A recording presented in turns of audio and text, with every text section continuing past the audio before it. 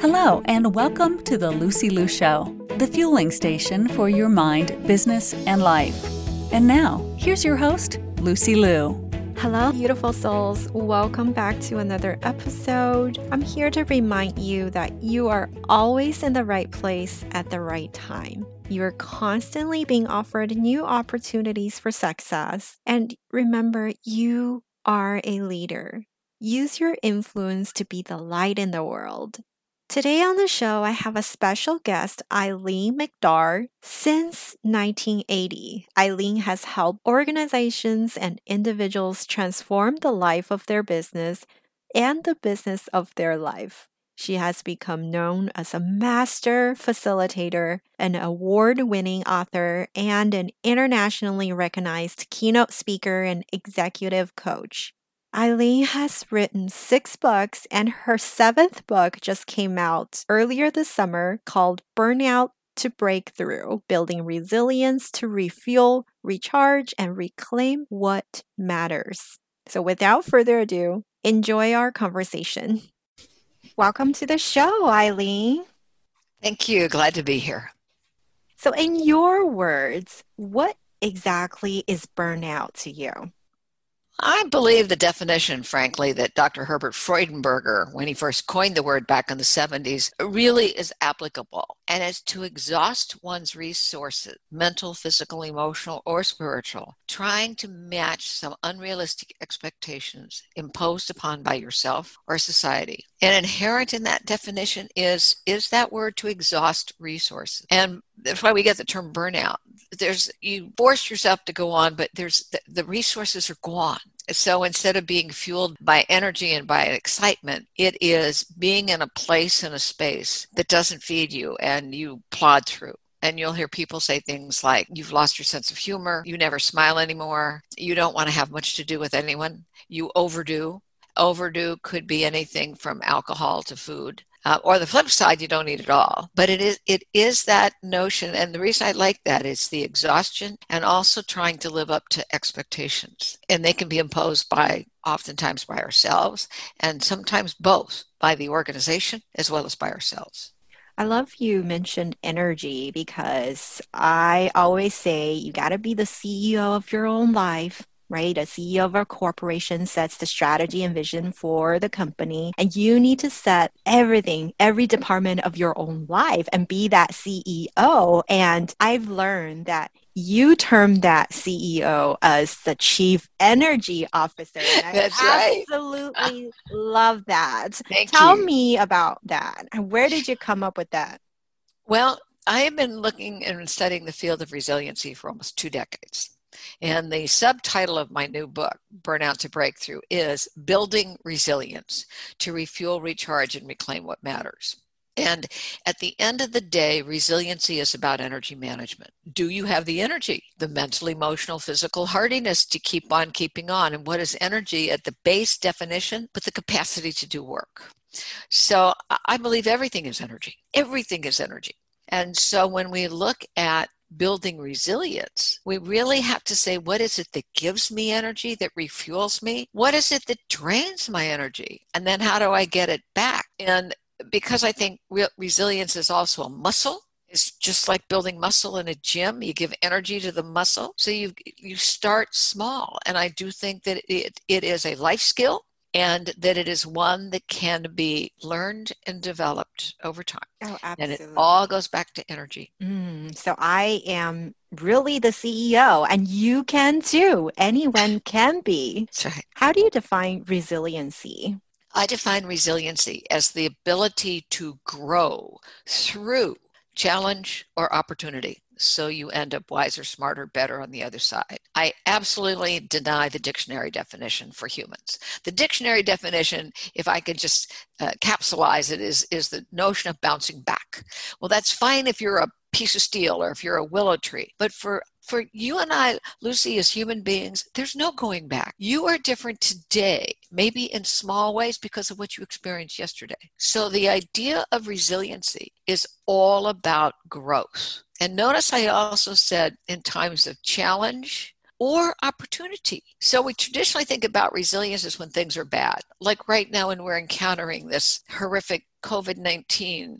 And for you and I who live on the West Coast, now we're having these horrible, horrible fires. Yes, we absolutely need resilience for all of this. But if you were offered a great opportunity, let's say somebody called you, Lucy, and said, Lucy, we want you to become the host of a television show. And you go, oh my gosh, that's wonderful. Well, it's going to take a lot of energy for you to be able to do that. So that's why I say it's not just in crisis, but it is in fact a life skill. I agree with you wholeheartedly. And just like confidence, just like any other muscle you want to build for yourself, you can train yourself on it, but you have to start with awareness that you need this in your life. Absolutely. Absolutely, you're saying it. And so if we put it in the context of burnout, the first piece of awareness is that you are burning out. And every case study I have looked at, people who end up saying I'm burned out, their first thing was to deny what was going on. It didn't really happen. No, it's somebody else's fault. No, it's really not me. It's going to be fine as soon as this is over. But the truth of the matter is it never gets over. So awareness is absolutely critical, because then all of a sudden, I think of it as being on like a car at a railroad track where it's stop, look, and listen. You first have to stop. Go, whoa, stop. What's going on? Then you got to look around and say, well, what's happening here? And then you listen. Listen deeply, first and foremost, to your own gut, not your brain, which is going to try to be very logical and say, well, you have to do this. It's really listening to what your heart is telling you. And then listen to some of the feedback that's coming to you from people whom you trust. So awareness you're so spot on. It's absolutely correct. You mentioned a couple of things. What other reasons do you see as the most common reasons that breeds burnout? Well, I believe there are a number of them. The first one is our own personal histories and our own personal expectations. And when I say our personal histories, we all come with messages that were somehow implanted in us. And one of the first gentlemen that I interviewed for the book, he's a first generation Canadian. They're from India, and his expectation that he somehow, and even if the parents never said it, you will be the success. You're going to be the one that everybody's going to depend upon. And so his self-talk, his personal history is, I got to do it all. I got to do it all. I got to do it all. The same thing was true with another woman who I interviewed. She was the first one in her family to go to college. Then I've got to do it all. So one of the triggers, I call them triggers. So one of the triggers is to say, what is it that I'm telling myself? Am I buying into a history that is not accurate for who I am and what I am and where I am in my life? So that's one of the things. Another thing that triggers it is what I call the technology tyrant. You and I are surrounded by so much technology that it pulls at us. And one of the great fallacies of our condition is to think that we're good multitaskers. We're not. We're horrible multitaskers. And even though you think you can do all this stuff and you can be writing an email over here and suddenly the ding goes off with a text message over here and then something passes over here, it takes as much as 20 minutes to get back on track to what you started with. So now you are expending more energy, scattering the energy in order to get back to what you started to begin with. So I think technology can overwhelm us. I think there's also organizational prompts. And when I say organizational prompts, it can be expectations from the people who manage us, in which we haven't, waved a flag and say, no, this doesn't make any sense at all. We can also get into overwhelm as caretakers. And as caretakers could be everything from our little children at home, or as we're an aging population, caring for aging parents. Because you can expend a ton of energy as you're trying to do everything else and take care of an aging parent. That could be another trigger for us. Those are really good points. But contrary to popular belief, when we do too much, we're overwhelmed. But when you're doing very little, when you're bored, boredom can also breed to burnout. I love it. You're absolutely so right. So you go through the motions, but it is meaningless to you. So I think one of the opportunities, because this is a way of beginning to grow through as you reframe what's going on, is to say, what is it that I'm learning here right now? And if I am bored in what I'm doing, why? What could I do that will allow me to tap into something that I'm interested in doing? And for anyone who's listening to this, and if you are managing other people, if you are in human resources, it's not what are you good at? It's what are you interested in? That's really different. Like, I'm a good writer. And when I went through my first burnout, I was working with a PR firm handling primarily their multinational clients. I got to the place, Lucy, if I wrote another press release, I was going to throw up. I can do it. I'm good at doing it. I'm not interested in doing it. It didn't satisfy something inside of me. And I got to the place where I just can't do this anymore, which also brings up, I think, a really important point for all of us right now. As we realize how fragile life is that we want to be able to say, why am I here? What's my purpose? When I can become focused on my purpose, then how I operationalize that in my life becomes the next question. But I believe that knowing your why is critical. And if you lose your why, you lose your way.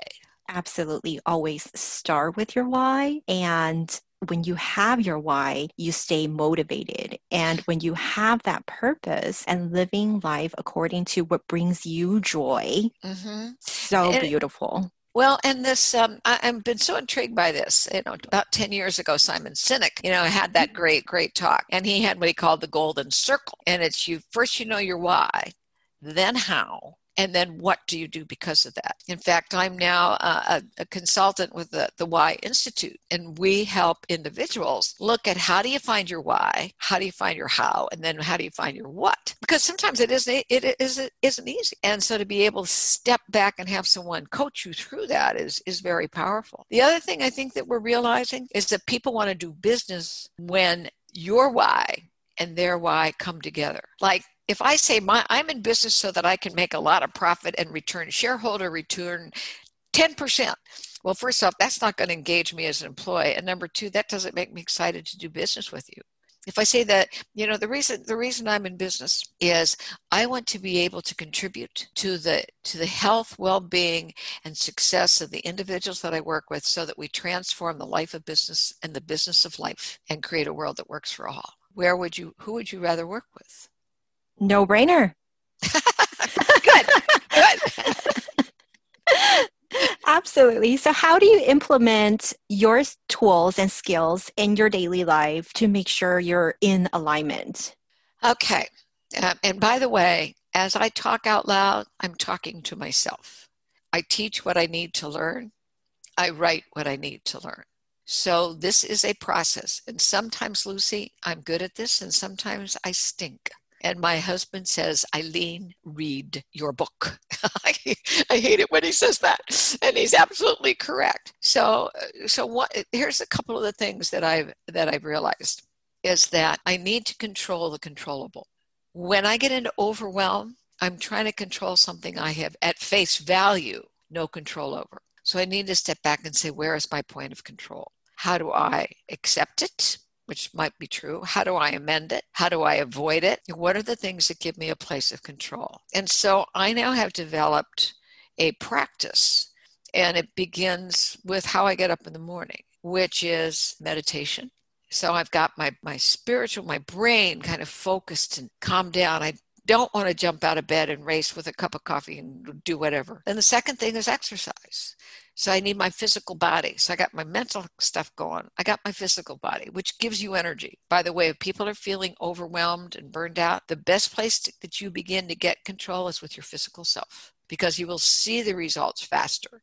You have greater control over that. So like today, before I spoke to you, I did my 5-mile run and I did my little bit of yoga. Yay! And sometime during the course of the day, I'm going to get out of this office and I'm going to go take a walk. So I do that.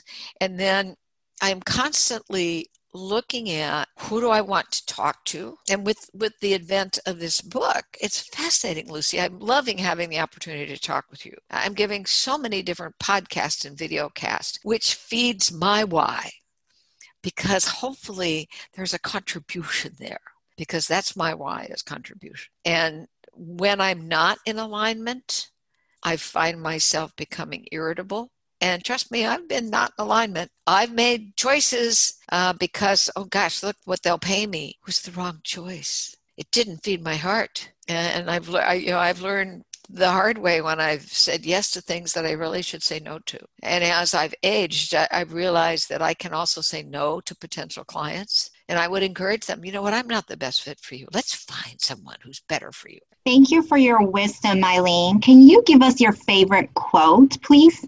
To have hope, one does not need certainty, only possibility. That's what I want us to look for. What is possible? That was a beautiful quote. I'm just going to leave it here. If you have enjoyed this conversation, check out Eileen at EileenMcdargh.com. That's spelled EileenMcdargh.com.